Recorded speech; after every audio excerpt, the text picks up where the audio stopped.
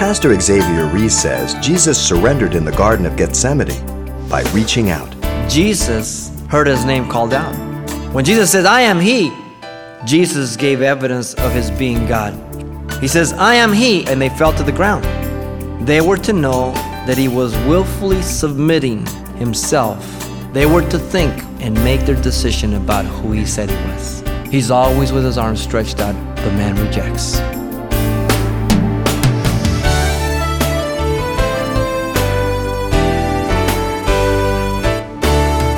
Welcome to Simple Truths, the daily half-hour study of God's Word with Xavier Reese, Senior Pastor of Calvary Chapel of Pasadena, California.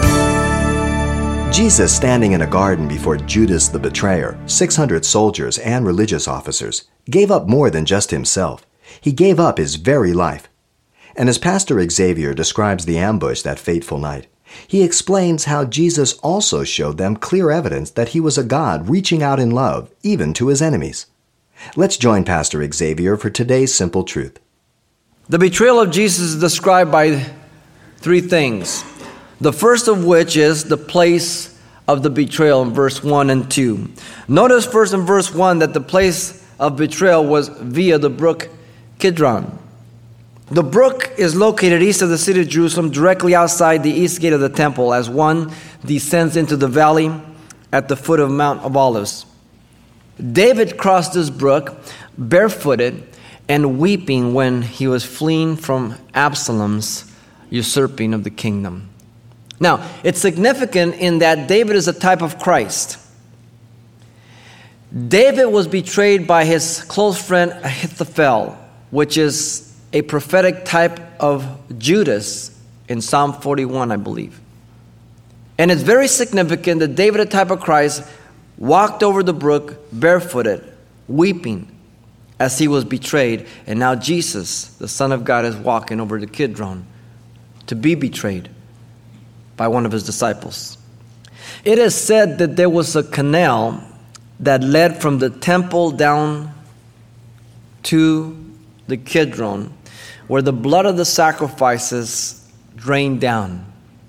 If so, well, how prophetic it is that Jesus now is walking across the Kidron and he sees some of the stained earth by the blood, and he himself will be the Lamb of God to take away the sins of the world in just but hours. How prophetic. Notice verse 2, that the place of betrayal was a well-known garden. The garden is not named by John, but the other Gospels tell us that it was called Gethsemane, which means olive press. The fall of man took place in the garden called Eden in Genesis chapter 3. I don't know if you ever thought about this. It was a betrayal by Adam of God, for he sold out for the lust of the flesh, the lust of the eye, and the pride of life. It is the same way with each of us. We betray the Lord every time we choose not to obey to an extent, because we have the ability to obey. For the scriptures are clear that tells us that he will never allow us to be tested more than we're able, but with every testing shows a way of escape, 1 Corinthians 10:13. The redemption of man also took place in the garden. Not only the fall, but the redemption. The victory of the cross was in the Garden of Gethsemane, as Jesus said, "Not my will, but your will be done."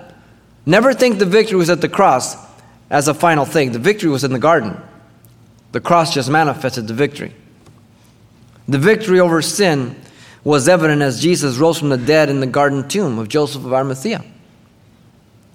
Victory over death. Death entered in through sin in the garden. Then life entered in through death and the judgment of sin in a garden. The excuse that it was Adam's fault and why should you pay for his failure is no longer valid. For you have to choose for yourself as to which garden you want to identify yourself with. The one in Genesis or the one in Jerusalem. It's your choice. The ultimate garden is mentioned in the eternal kingdom of God as we see a river on each side of the river, a tree of life which bears 12 manner of fruit for the healing of the nations in Revelations 22:2. No more curse, but the throne of God and the Lamb of God shall be there, and the servants shall serve him. Revelation 22:3. The ultimate end. Interesting. Genesis looks towards Revelation. Revelation looks back towards Genesis. And all these things happen in the garden. This was the place of the betrayal, the Garden of Gethsemane. Now, John next describes the betrayal by the people at the betrayal, verse 3 through 6. Notice first in verse 3, the betrayer Judas led the crowd. Notice secondly, we have the detachment of troops representing the authority of Rome. The word for detachment means a tenth of a legion, about 600 men. Now, let's get the scenario. Jesus has been agitating the religious leaders of the day. They are in cahoots and they have power with the government. And they need to remove him. They have been plotting to kill Jesus from the very beginning. They don't like him. He's gone in and turned over their tables twice. He has rebuked them, embarrassed them, exposed them. They need to get rid of him. They're keyed up. They thought they were in control. But here, the Lord Jesus is in control of the situation. Jesus, therefore, knowing all things that would come upon him, went forward and said to them, "Whom are you seeking?" Now get the scenario. The cohort must have been astonished at the actions of Jesus. To walk out towards the entry of the garden, for they without doubt were expecting a hardened and violent criminal in view of the amount and kind of people that Judas had received to arrest Jesus. Now, Jesus heard his name called out. "Whom are you seeking?" "Jesus of Nazareth." He was greeted by Judas with a repeated kiss as a sign to point out Jesus to the soldiers. To which Jesus told Judas, "Judas, are you betraying the Son of Man with a kiss?" You get that in Mark 14, Luke 22, and Matthew 26. Jesus responds, "I am." There is no he in the text. It's inserted so you understand it. This was a definite statement of his being God, his deity. It goes back to Exodus 3, 13 and 14, as God told Moses, "I am that I am." I am that I am in the Hebrew is the becoming one. It's a verb form. Jesus will be to you whatever you allow him to be. Jesus says, "I will be all that you allow me to be, but I can be nothing more than you let me be." He will be your counselor. He will be your wisdom. He will be your guide. He will be your shepherd. He will be whatever you and I allow him to be. But when we put limitations, he will not go beyond those limitations. He's a perfect gentleman. So, as the psalmist says, we limit the Lord, not the Lord on our behalf. Now, the Apostle John, writing 50-some years later, tells us that Judas was standing with the crowd, and he certainly knew Jesus was God. When Jesus says, "I am he," you know Judas said, "That's right." Jesus gave evidence of his being God. He not only said it, but he gives evidence. What does he do?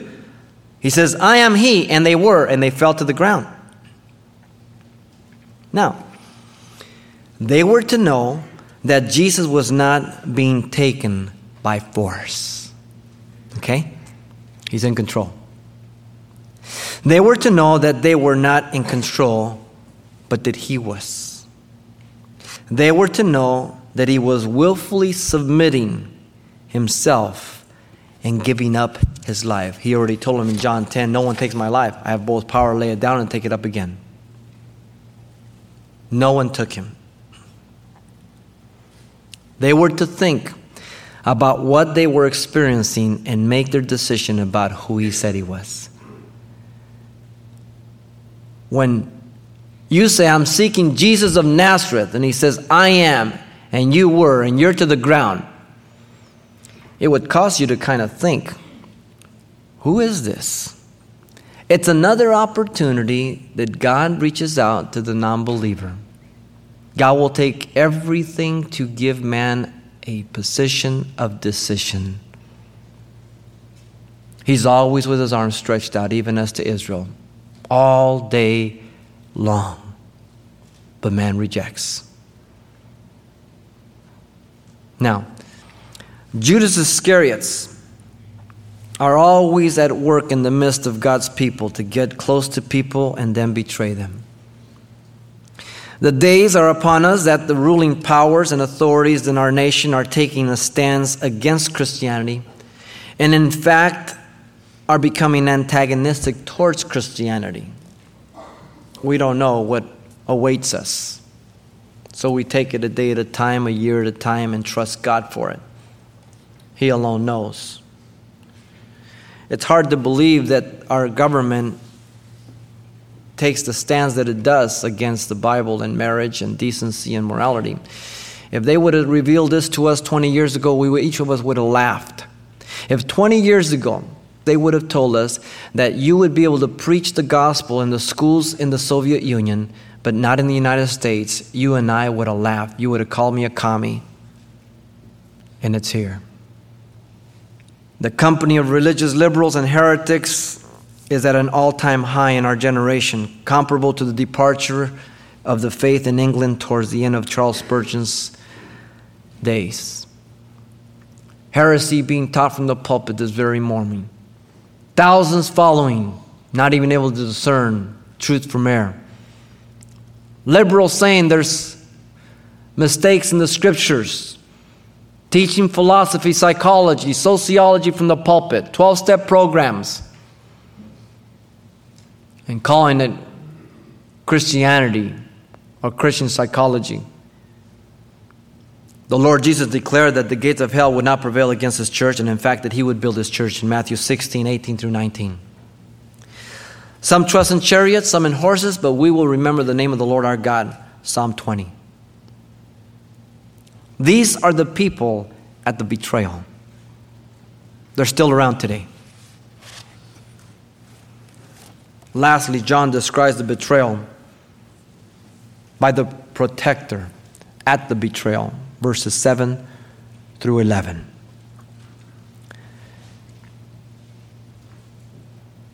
Then he asked them again, "Whom are you seeking?" And they said, "Jesus of Nazareth." Jesus says, "I have told you that I am he. Therefore, if you seek me, let these go their way, that the saying might be fulfilled which he spoke, of those whom you gave me, I have lost none." Notice first in verse 7 and 8, Jesus protects his disciples from being arrested. He asked the crowd once more who it was they were seeking, as they have been knocked down to the ground by his words. And they amazingly respond again, "Jesus of Nazareth." I would have thought twice before I said that name again. Or at least remain on the floor. He tells them that if he is the one they want, they are to let the disciples go their way. Jesus is in control. He tells them. John sees there much more clear writing in around 90 AD. 50-some years later, he sees it clear as anything. I'm sure he didn't see it then. You know, when things happen and your blood's pumping and you're all, and things happen real fast, you don't know. But once you're through the accident, you think back and you see different things. But when you're in the accident, whatever it is, you don't see many things. And he's writing by the anointing of the Spirit of God, and he has a perfect understanding as he looks back. Now, he was not asking for their permission, but in fact, setting the program which was according to the prophecies of God. In verse 9, he told them he would lose none except Judas in chapter 6, verse 39, and chapter 17, verse 12 already. Son of perdition. Notice, secondly, in verse 10, that Jesus protects Peter from his attack on the high priest's servant. Peter, having a sword, drew it and struck the servant and cut off his right ear. Good old Peter. I like Peter. You know that? Because I like to have people like Peter around ministry. You know why? Because they're willing to do anything. They're around. They're doers. Granted, they make mistakes, but let me tell you, they learn and they're doing, right? The offense was no small one in view of who this man was. Remember, Jesus was talking to them in the garden about about purchasing a sword and everything. And Peter says, well, I have 2 here. He says, that's enough. Luke 22:38. So apparently Peter had one of the 2 swords. You see what I mean about Peter? I mean, you can figure there's 12 guys, 11 guys now in the garden. There's 2 swords. You know Peter's going to have one, right?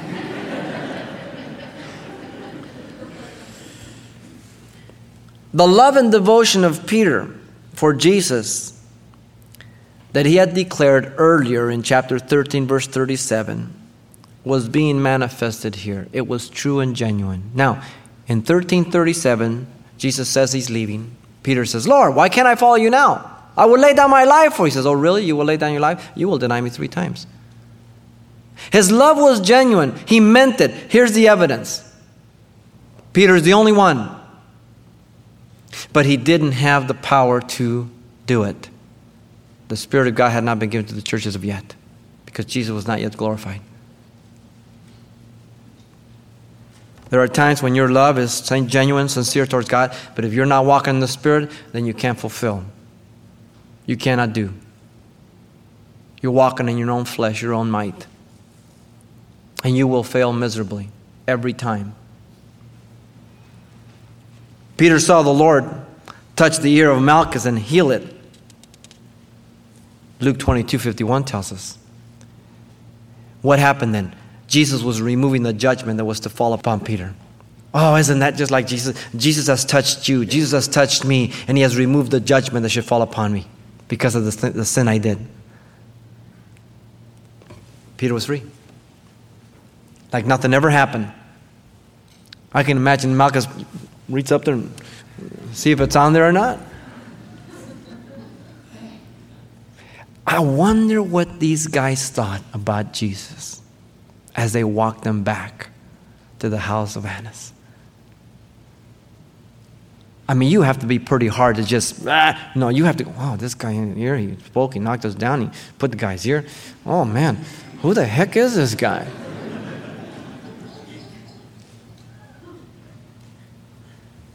Notice thirdly, Jesus protects Peter from being killed by the soldiers. He tells Peter to put away his sword. The reason is given to us in Matthew. For all who take the sword die by the sword. Matthew 26:52. Jesus saying, Peter, listen. Look at all these soldiers. You're a fisherman. You try to get his head and you only got an ear. Put it away. You're no match for them. The Lord protects Peter. I think he tells us that many times. Here we are, we think we're this, we're that, and the Lord says, you're just a sinner. What are you doing? Jesus protects Peter from trying to help God out. Oh. Shall I not drink the cup of my Father has given me? Oh. The agony and death on the cross for the sins of the world was to be borne by Jesus. He became sin for us who knew no sin, that we might be made the righteousness of God in him. 2 Corinthians 5:21. The substitute for every person was in the person of Christ. 1 John 2:2. He became the propitiation for our sins, and not for ours alone, but for the whole world. Shall I not drink of this cup? He had already heard him pray to the Father, not my will be done, but your be done. Lord, if it is any way possible, let this cup pass from me. Yet, not my will, but your will be done. But here's Peter hacking away. Matthew tells us that Jesus at this point asked Peter, or do you not think that I can now pray to my Father, and he will provide me with more than 12 legions of angels? A legion is 6,000, 72,000. Matthew 26:53. Jesus is saying, Peter, listen, do you think I'm helpless? Do you think that there was a local earthquake just where they were standing? I mean, what's the problem? Jesus wanted Peter to not feel responsible for what was happening. Oh, what guilt can make us do. Guilt can cause us to act in places we have no business to act on. Peter, you have nothing to do with this. You're not responsible for this.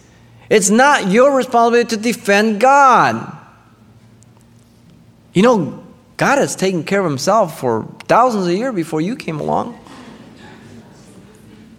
Jesus wanted Peter to know that helping God can really mess things up. We really can. One person was taken home to the Lord, and he had many questions for God when he got up there. He says, you know, Lord, I went through life, many difficult things, and I just don't understand some of those things. So he was taken and shown his life, and there were footprints in that, and there was 2 sets of footprints in the easy places and the smooth places, and then in the difficult places there was only 1 set of footprints. And he says, see, Lord, that's what I'm talking about. Look at right there where I needed your help. Where were you? He says, well, you see the 2 sets of footprints in the easy places? I walked alongside you. I fellowshiped with you. I was next to you. But you see the places where there's 1 set of footprints? Those are the difficult parts. You couldn't handle it, so I carried you. You see, that's about the size of it. We don't understand, but we got to help God out, don't we? Jesus always has our protection in mind with an expected end. We just don't always see how it can be in view of the circumstances. Jeremiah 29:11. So we need to rest. Don't get in God's way. Jesus so often bails us out of things that we get into having no business in them. Every one of you can go into your life right now, and you know there's areas you got into, you had no business there, and by God's grace, he bailed you out in time. By God's grace. Others of you, he let you reap the consequences. Why one, not the other? I don't know. Some are reconciled to their marriage, others are not. Others are released from some judgment in court, and they're merciful, and they get 6 months rather than 6 years. Others get the 6 years. Why the difference? I don't know.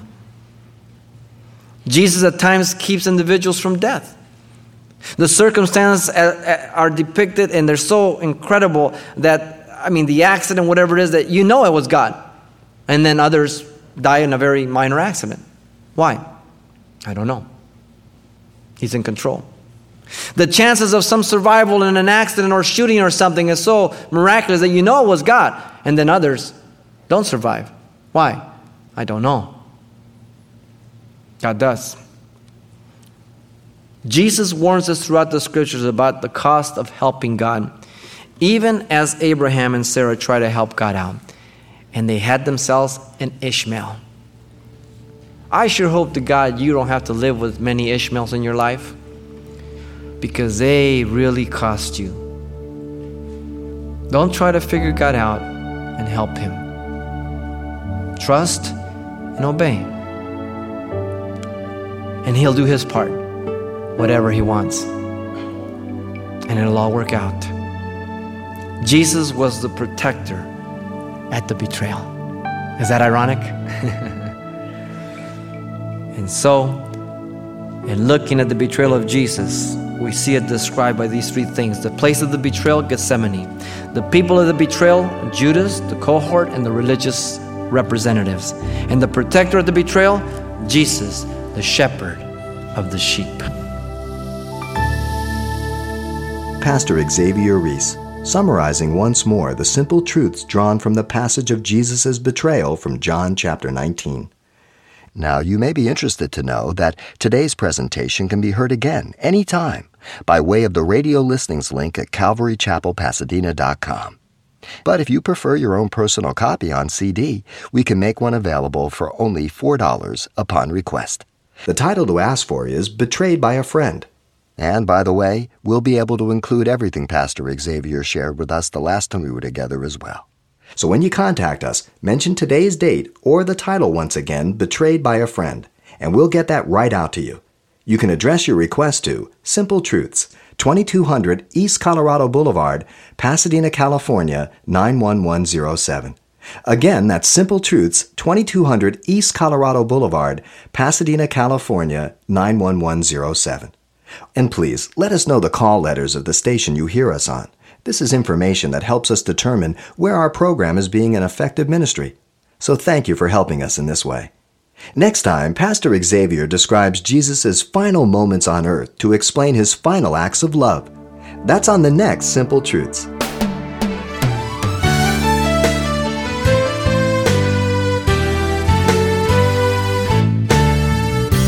Simple Truths with Pastor Xavier Reese, a daily half-hour broadcast, is a radio ministry of Calvary Chapel of Pasadena, California. www.calvarychapelpasadena.com